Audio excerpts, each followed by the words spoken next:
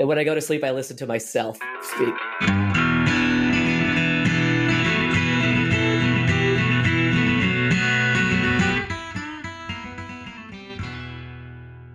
Yeah, turn your shit up, man. Come on. Come on. The people got to hear you. Got to hear what you got to say. I just got home from DC and Virginia area last night. What were you doing there? It was another wedding. Nice. It's been fucking wedding season, man. Yeah.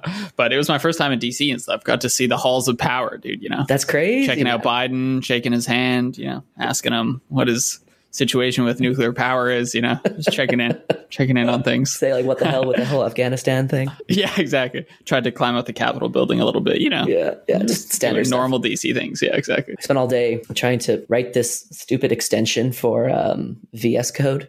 I'm supposed to be writing my fucking thesis, but I'm not doing that. This is what I'm doing instead. But this will help so much in writing your thesis, Well, this is the bloody thing with like productivity hacks. It's like I spend 3 weeks trying to make myself more productive, and I completely waste 3 weeks of time. That's hilarious. But yeah, so no, we're finally coming back to the Conjectures and Refutations series. And today we're doing chapter 3, titled 3 Views Concerning Human Knowledge.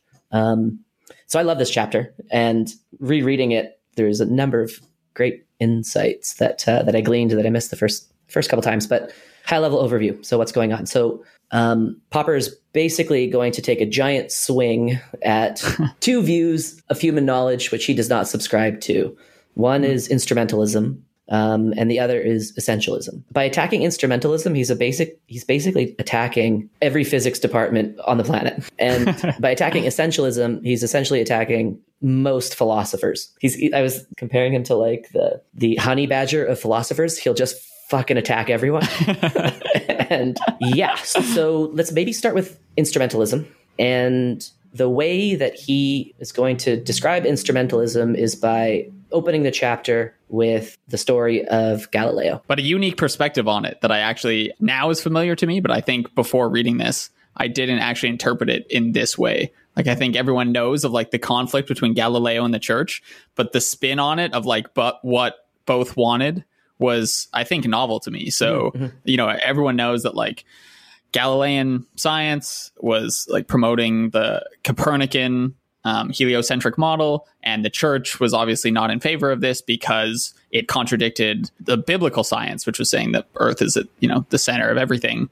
What I didn't know about this conflict, though, was that the church was okay with using the Copernican system to like make predictions and stuff, and actually acknowledged it was better actually as a predictive instrument. So it actually allowed us to do better things in terms of predicting constellations, where the moon's going to be, etc. Right. So it allowed us to do like things that led to better scientific results, but it wouldn't take the additional step of saying this is actually a true description of the world. It was like, oh, this is just a theory that happens to work. The Earth, of course, is still the center of everything, but this is just a convenient sort of tool for like what we want to measure. And I don't think I'd actually known that side of the story before.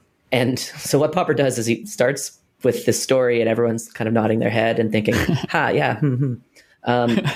And then he very subtly points out that modern physicists are essentially taking the side of the church and not Galileo.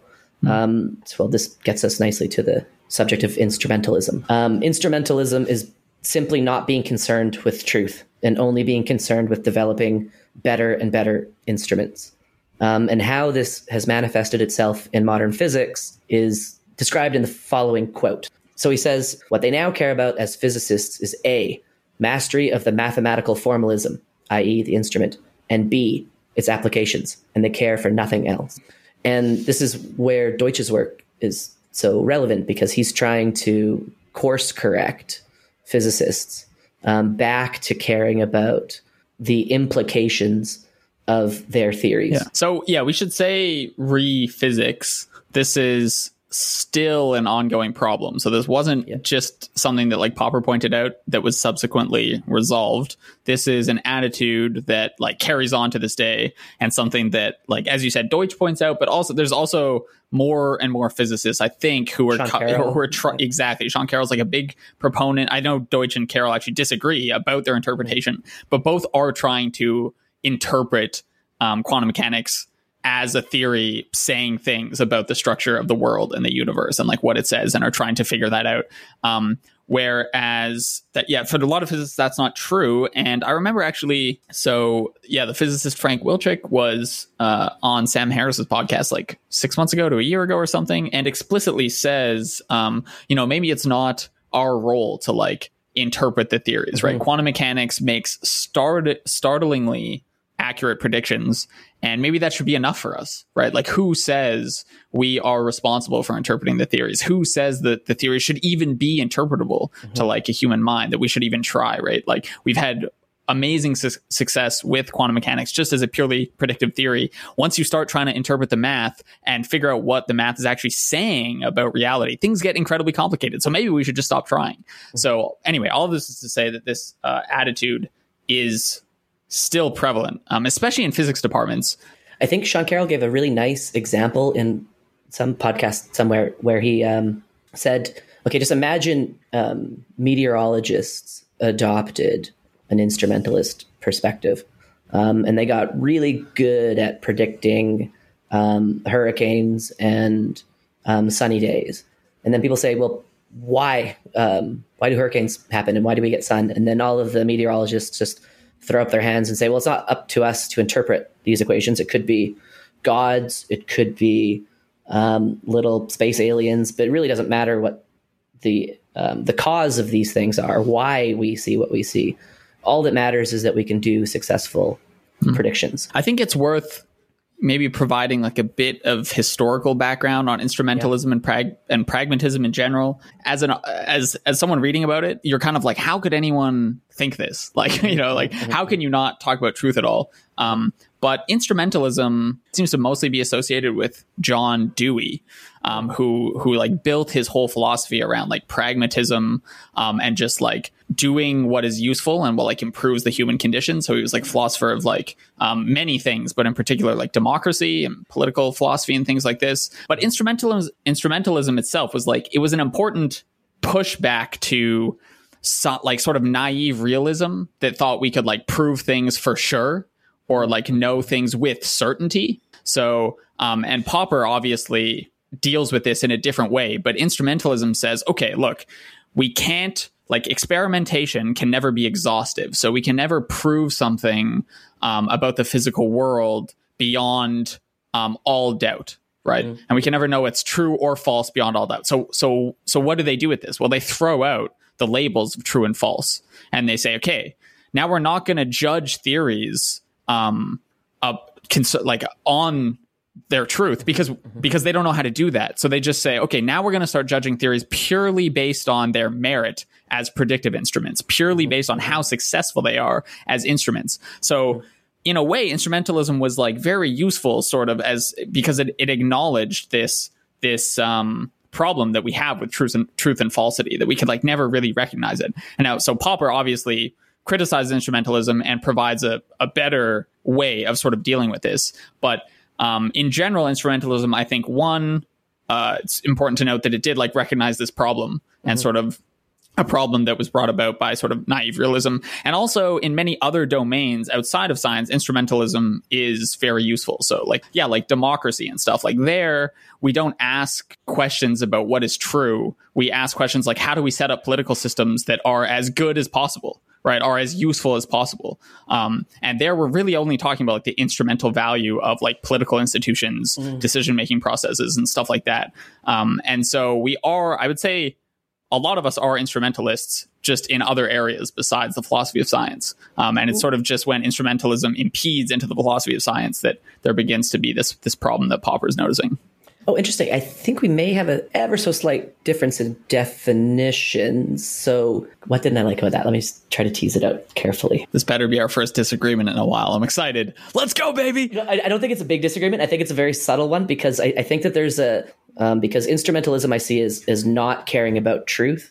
But I would argue that's what's going on in the political domain. Like, you're not caring about, you're not even asking the question, what is the true, like, what's the true system? So the problem with this is that there's like some nested things happening, because you can inquire about how instruments work. Exactly. And if you inquire about how instruments work, then there's all of a sudden theories about how instruments work. And then you can start asking if that theory about the instrument is true or false. Yeah, but the church I think the church is willing to go meta. The instrumentalist is willing to go meta to that extent. The church was willing to acknowledge that the Galilean science was a better predictive tool, right? Yep. Popper says this explicitly, than the model where the Earth is at the center, right? So the instrumentalist is willing to judge tool A against tool B. Yes. And then as soon as the instrumentalist asks the question, why is tool A better than tool B? And then starts proposing theories to explain why tool A is better than tool B, then the instrumentalist is no longer an instrumentalist,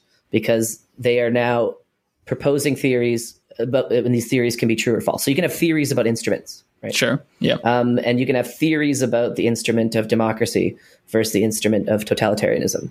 Yeah. And then you can say that those theories about these instruments are true, right?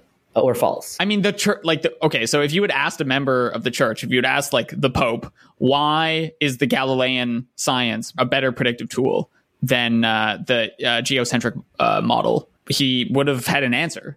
He wouldn't have just short-circuited his brain and said, of course, but it's once he has an answer to that, he is no longer operating in the mode of an instrumentalist, because he's now concerned with truth and falsity. So once once you care about true or false, once there's you're trying to figure out the reality of the difference between this instrument and that instrument, then you are trying to figure out the reality of the instrument. Right. So it's the difference between is questions and why questions. But a lot of people are just interested in the is questions with respect to democracy. Is democracy a more effective tool than an autocracy or something? Not everyone does ask the why.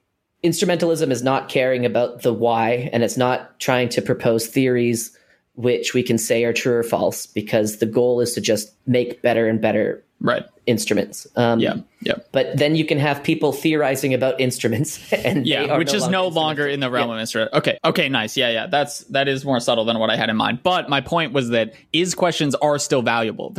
They don't lose their value. It's valuable to always ask the additional question of why something is a better tool in a specific situation. And that's all well and good, but it doesn't mean the is question is all of a sudden completely uninteresting. It's still interesting to just know what are strategies that get people to vote more. What are strategies to reduce police brutality, right? Things like that. So let's talk about the opposite of instrumentalism, essentialism, to kind of get us in the right headspace. We should be considering the difference between appearance and reality behind the appearance. So some examples.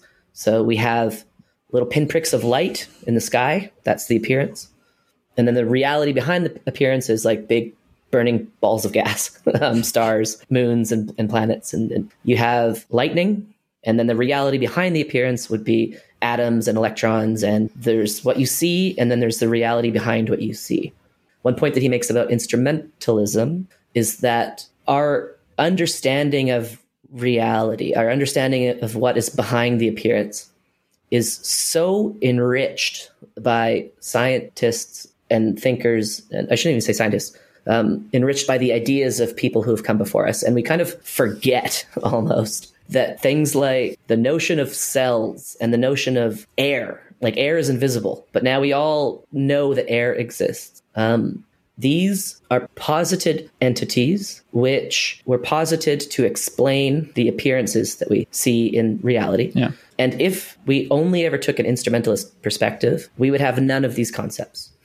Because to get concepts like air and cells and H2O and stars and things you can't see directly, but yet we know they exist, to get these concepts requires us caring about the thing behind the appearances. So that's why instrumentalism would impoverish us all. It would get rid of these concepts, or it would prevent the discovery of new concepts. Yeah. I mean, the only thing is, I thought his criticism of instrumentalism actually could have been much more along the lines that you just laid out, which I actually think is the strongest criticism, which that it really impedes progress being made. So we posit these things and then we ask if this was true, or if those things existed, or if they didn't exist, what consequences would follow, right? And then we develop theories upon theories, and then we go out, we try and test them, and then we find these things, and we don't find them, or we find what they would logically entail, or don't find them, etc. And this allows us to like start knowing if these things are real.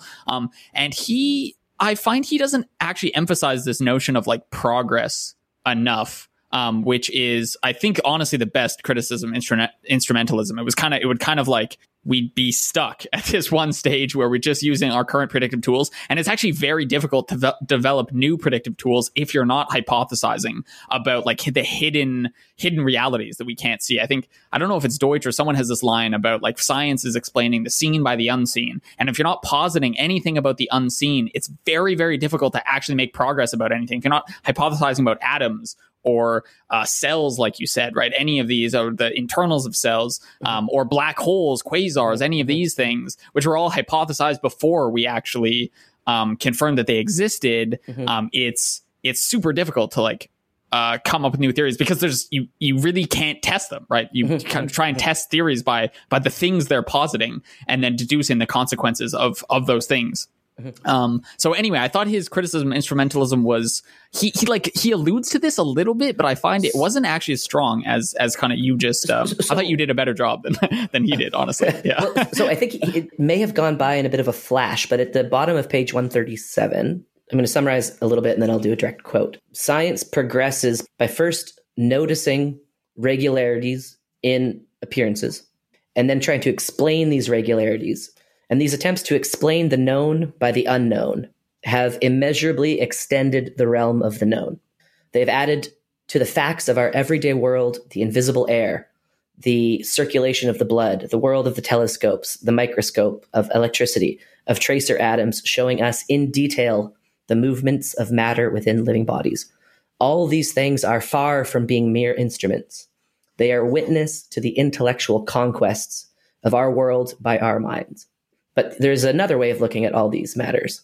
For some, science is nothing but glorified plumbing. And this is the instrumentalist view, which is that we aren't interested in trying to continue to posit new entities in the world and try to explain the known by the unknown. We just want to make gadgets. And so I got some of that. Nice. Yeah. Okay. So yeah, he does allude to it, but oddly not in his actual section titled Criticism of the Instrumentalist View, which is a little confusing, but okay. All right, Popper. So let's do the mere opposite of instrumentalism, essentialism. So this concept didn't really click for me until I did a little bit of reading about the problem of universals, and then it started to click a bit more. So the problem of universals, what is this? Let me set this up. So it goes back to Plato and Aristotle, and it's around the notion of universal terms. Let's just use the concept of roundness.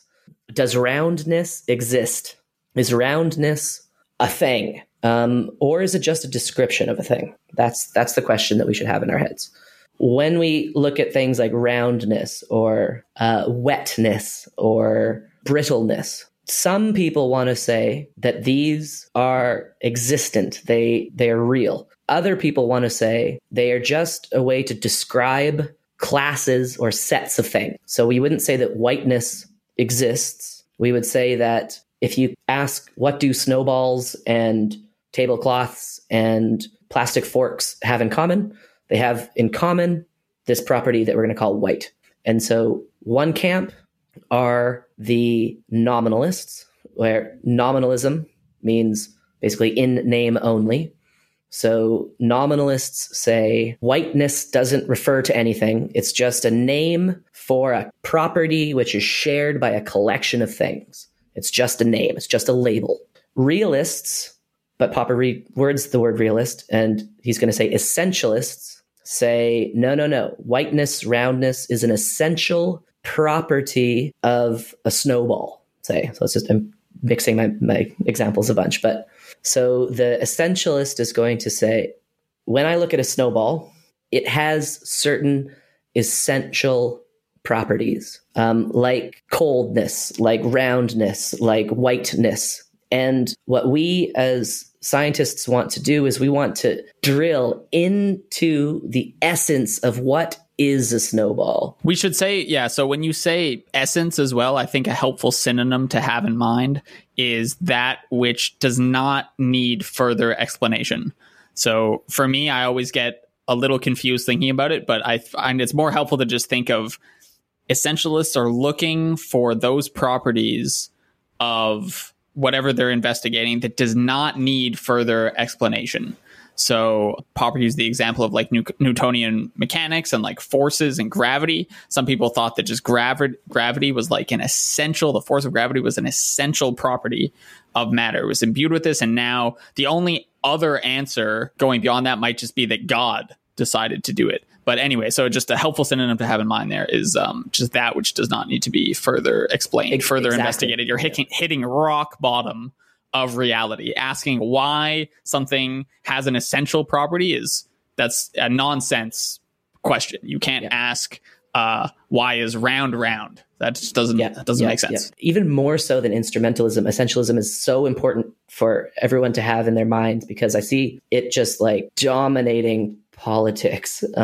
What Popper describes in The Poverty of Historicism as methodological essentialism. So methodological, the method of essentialism, is asking what is questions. So what is consciousness? What is life? What is democracy? Mm-hmm. When you ask a what is question, you're trying to inquire about the true nature of something. So the alternative to asking what is questions are how questions. Questions like, how does this piece of matter behave in various circumstances?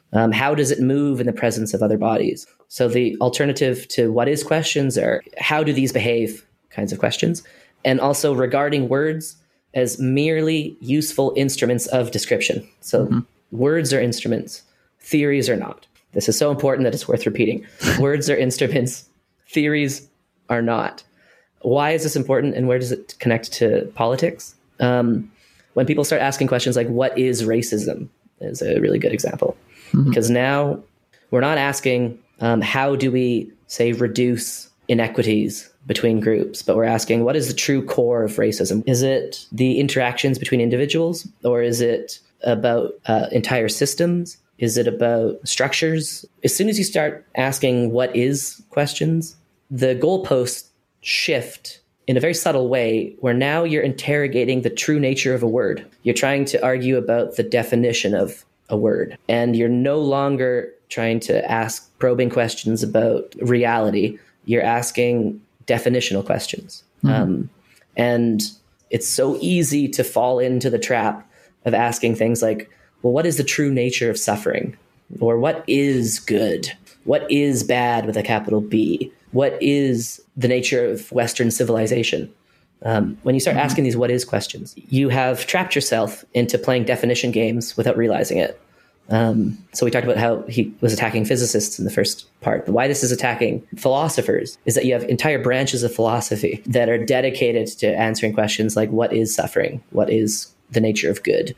And in Open Society and Its Enemies, Popper actually attributes the stagnation of many social science disciplines to methodological essentialism, by which he means these disciplines have stagnated because they're asking the wrong questions. And so instead of asking questions like, what is racism? We should ask, how do we create schools that reduce the average test score gap? How do we achieve a society that has reductions in poverty? How do we mitigate the worst forms of suffering? How do we improve relations between nations and civilizations and stuff? And so the what is questions to how questions is so key. And this is, I think, a very interesting insight that comes from the study of essentialism. Oh, dude, that was beautiful. I wanted us to do an episode on essentialism versus nominalism at some point, but I don't think we need to anymore. That description was just perfect. This part was actually, I think, my favorite part of the Open Society and Its Enemies, and he does a prolonged discussion about like the role of essentialism versus nominalism when it comes to terms like justice, exactly.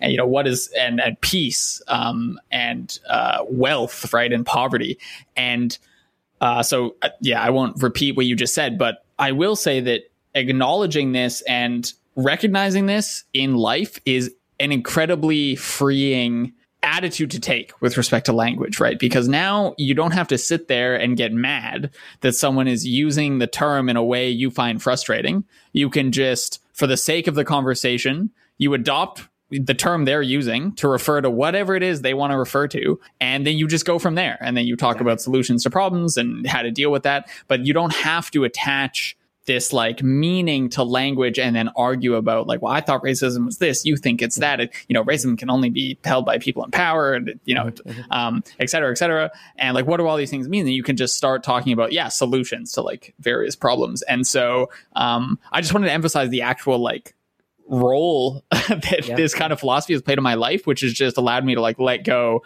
of any time where I like, because you can find yourself, I think you get attached to terms, right? It's like pretty natural. And then you can find someone using a term in a way that you didn't anticipate or a way you disagree with. And then every time that happens, now I just remind myself of Popper and be like, well, it doesn't matter. You just, for the sake of the conversation, you adopt their term and then it's game over. So anyway, that was just a beautiful summary and something that just honestly really changed my conversational habits in a huge, I don't know if profound way, but in a way. oh my God. Like, don't argue about what a socialist is. People argue about like the true definition of Marxism, the true definition of Christianity. What really is Alexandria Ocasio-Cortez? Is she a socialist? Well, what's the true definition of socialist? Like these kinds of questions are a complete waste of time. And the relationship between essentialism and word obsession is very straightforward because when you start looking for the essence of something, this quickly becomes a definition game where you say, what is the true nature of man? Well, man is a featherless biped, as if adding that definition has given you any insight into what is man. But you get into these definitional games and then you'll say, no, man is a evolved primate. And then Deutsch will say, no, man is a universal explainer. And now you're just talking about definitions. And what Popper says in Open Society is that the essentialist reads words from left to right. What is a puppy? A puppy is a young dog. Whereas the scientist or the non-essentialist, I'll just say that to be less pretentious, reads definitions from right to left. So we say, what shall we call a young dog? We shall call it a puppy. And in so doing, we are using words as a means of making a long story shorter. So you have a long definition, and we're just going to simplify that long definition via a quick label, slap a label on it. So we're reading definitions from right to left, and words are simply the answer to what shall we call questions. And that's it. And so if people want to argue about calling young dogs something else, then just as you said, you say, well, what do you want to call it? You want to call it young dog? Then we'll call it that. And so freeing yourself from thinking about words, it's so subtle, like the word suffering, for example. There are entire books dedicated to answering the question, what is suffering? Entire Oxford PhD theses that I've been scanning and perusing. And it's literally hundreds of pages. Yeah, beautiful. A couple things that struck me as you were talking there. One was that actually training in mathematics, I think, is quite useful for this, because this is sort of like just how things work in math. You'll be talking about some object, and then you'll say, okay, let's call this object H, and then you can continue to talk about H, and that's just naturally how it goes. And so I think as a student of mathematics, you get well versed in the world of nominalism quite early. The other thing was just harkening back to our conversation with Chris Lovegren. I'm not even going to try and pronounce his name correctly. Just about like labels and groups of people labeling themselves things, right? And how when you take like a sort of a nominalist or instrumentalist perspective on language, how sort of silly that is, right? How like bizarre it is to have in your Twitter bio, like, I am a this, because depending on the conversation or depending on who you're talking to, that could mean very different things. And that's completely fine, right? But when you're identifying as one particular subset of on the political spectrum, or one particular thing, a vegan, et cetera, now you've subtly shifted your identity away from like just problem solving and figuring things out and moving forward. You've shifted it towards like defending just a particular word right? Which is like a very just bizarre thing. No, beautiful point. Like, I was nerding out and listening to it, just like one of our first or second conversations. This is what you do in your free time. Hey, just listen to yourself pontificate on the philosophy of probability. It's out, man. It's public now. You can't take it back. This is the most obnoxious thing I've ever said about myself. When I go to sleep, I listen to myself. I was relaxing and listening to myself. I was about to play myself to our unborn daughter. No. So I was listening to an older episode because a friend was listening to it, and I forgot what the hell I said. But in that episode, I described myself as a critical rationalist. And I did so because I was trying to distinguish between one way to view rationality to another way. And so as a means of distinguishing, I use that term. But once we're all familiar with what the hell critical rationalism is, I no longer really identify myself as a critical rationalist. I think you had said this in our conversation with Chris. The term vegan is just a useful way to describe yourself quickly, but you don't think of yourself as a vegan with a capital V. It's just it's a descriptive tool, right? It's a way to describe. Yeah. It allows also language to be used in the way Popper suggests theories and just language in general be used about like not being more specific than the situation demands, I think. So exactly. When you're trying to differentiate between different types of rationalism, in that case, saying critical rationalism can be useful. But if and that's because the conversation didn't get more specific than that, that's fine. But if I started to ask like, okay, what does that mean? Let's drill into the beliefs. Then the talking about critical rationalism ceases to become useful. And then we start using other terms and diving into it. It strikes me that taking an instrumentalist perspective on language is such a powerful cognitive tool. You've described one reason. It just allows you to interface with other people more smoothly because you no longer become attached to your language and you just use the language of other people. But if you also take the perspective of language being a tool that allows you to communicate ideas, then it leads to this notion that you should actively try to increase your vocabulary as a means of sharpening your tool. But I've used the example of like a sculptor and a chisel. It's like you have a thought, you have an idea in your head that you want to get out, just like a sculptor has an idea that they want to carve out of marble. And you can only carve that idea with the granularity, with the resolution of your tools. And so actively working to improve your vocabulary is a means of sharpening your instrument. And then that allows you to express ideas at a higher resolution.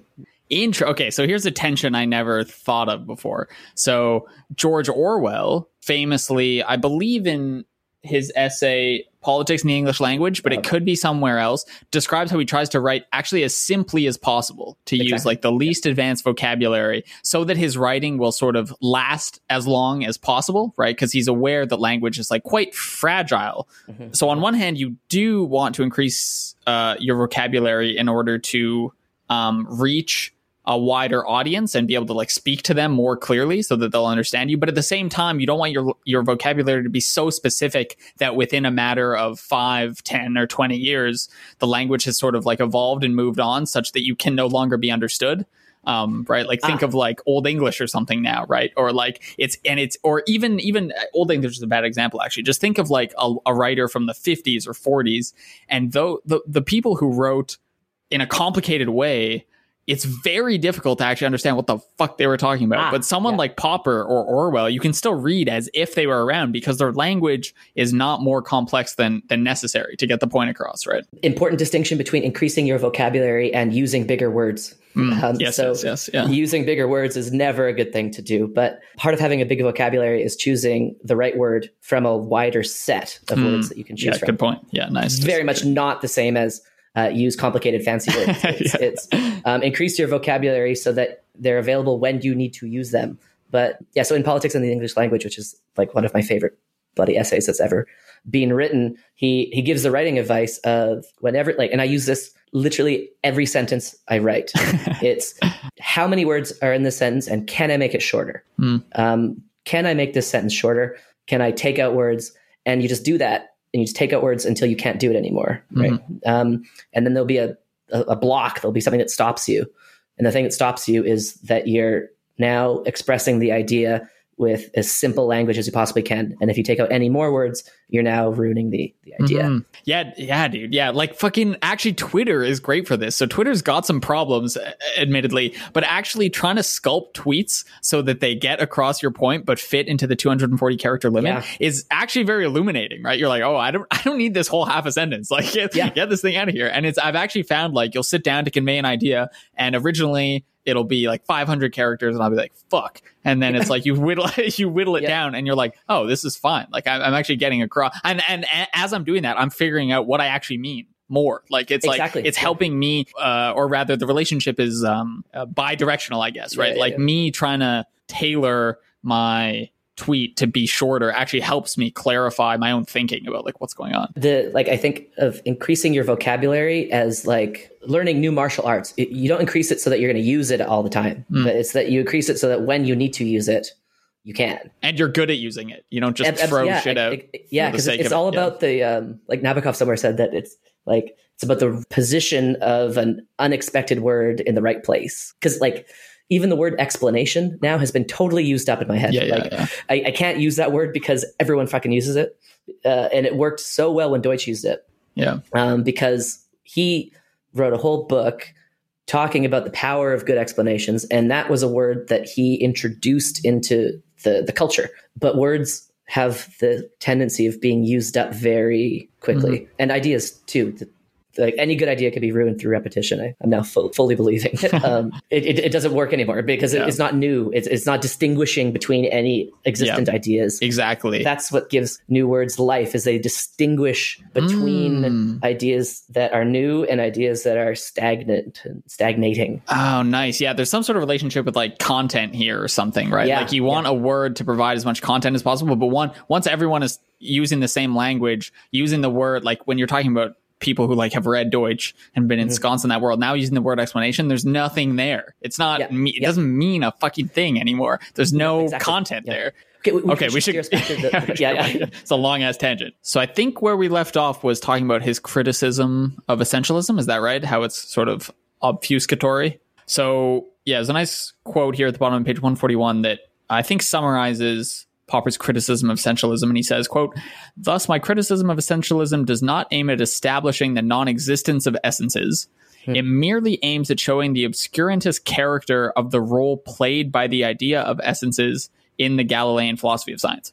In other words, my criticism tries to show that whether essences exist or not, the belief in them does not help us in any way, and indeed is likely to hamper us, so that there is no reason why the scientist should assume their existence." And so I found this was very helpful for me because reading the whole thing, it can maybe seem like he's taking the position that there definitely no essences to anything. But here he's saying, no, it's just that appealing to essences, like maybe they do exist, who knows? But appealing to them is unhelpful because then there's no questions to ask after that, right? Once you've just made up that something is the ultimate essence of something, like a lot of people did with Newtonian gravity, now you've boxed yourself into some paradigm and you can't ask what is outside of it. The core of his critique for both essentialism and instrumentalism is that both of these views on knowledge prevent fruitful questions from being asked.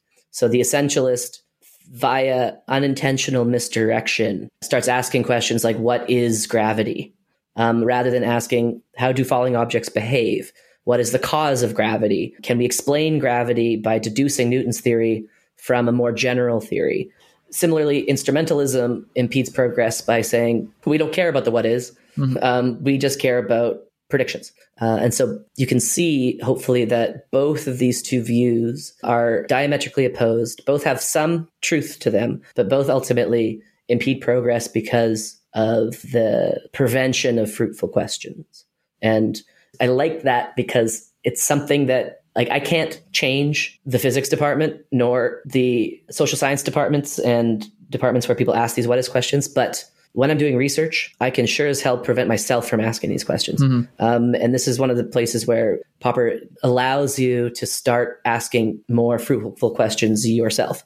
At the end of the day, all you have are you and your thoughts and your laptop, and you get to ask questions in your head. And if you want to go on tangents about asking what is suffering and get to the bottom of that question, you're welcome to do so. But once you internalize the idea that set of questions aren't going to lead you very far. Then when you're doing research, trying to figure out certain topics, this literally translates into what you write into Google, right? Because you're asking the questions. You're the one who's probing into how things work. And that's why I think it's so valuable, because it can start allowing you to get a handle on these big philosophical questions by starting your research trajectory and from the right place. Fuck yeah. I don't think I have too much more to say about it. I don't know. Do you have anything you want to hit before we sign off? No, not much. It would be ironic if someone accused us of misunderstandanding what essentialism or instrumentalism was, though. That would be funny, given the whole nominalism discussion. But missing the essence of comparative epistemology. Yeah, exactly. All right, dude. Well, this was fun. Talk to you soon. I'll see you, man. Bye.